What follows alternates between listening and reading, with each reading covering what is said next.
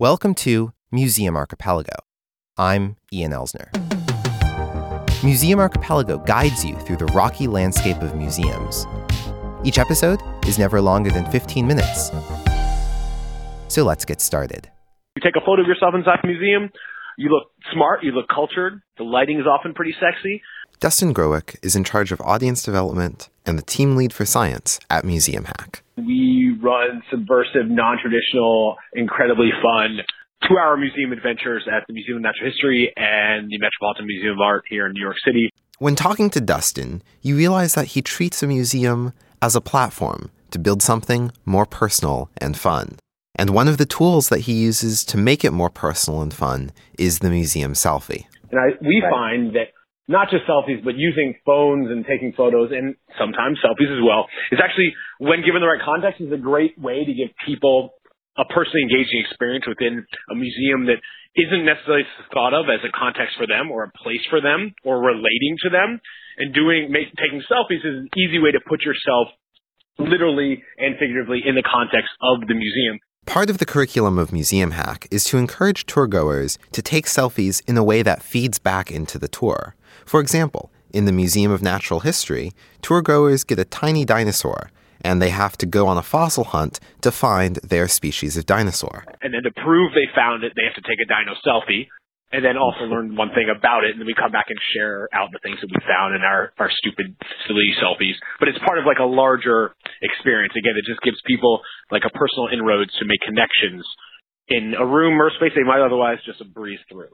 For Dustin, it's all about the context. If you're just walking into, like, I'm taking a selfie, then walk over there, I'm taking a selfie, you walk over here, taking a selfie, you're right. Like, that's not really going to add to the experience. But when it's part of a larger context that we really think through and set up ways that give people just easier ways to get personally connected to the experience, I think selfies are one part of that can help facilitate that. But the context is not just making sure that a selfie can be meaningful and fit into a larger pedagogical structure. There also must be times when it's completely inappropriate to take a selfie. I asked Dustin if there was a difference between taking a selfie in an art museum, where it could be just another form of expression, or a history museum, where there's less room for irreverence.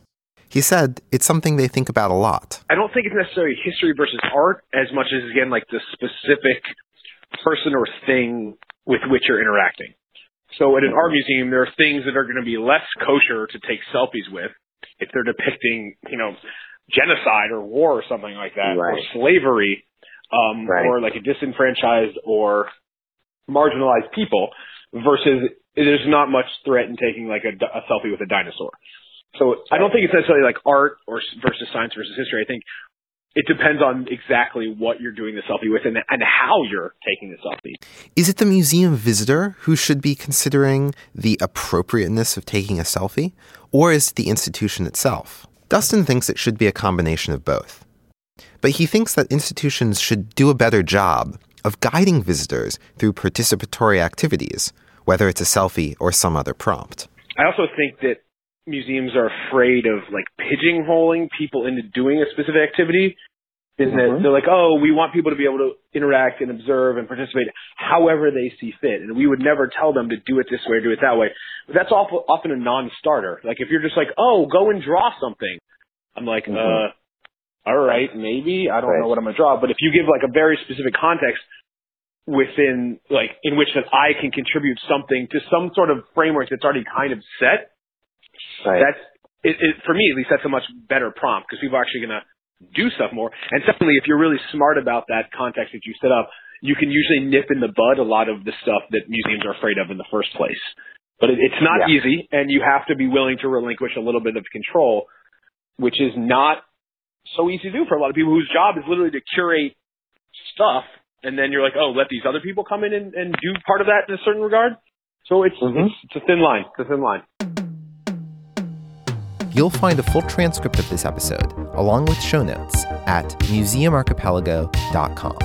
Club Archipelago members get access to a bonus podcast feed that's sort of like the director's commentary to the main show. Subscribe at patreon.com/museumarchipelago. If this is your first show, don't forget to subscribe for free in your favorite podcast player. Thanks for listening. And next time, bring a friend.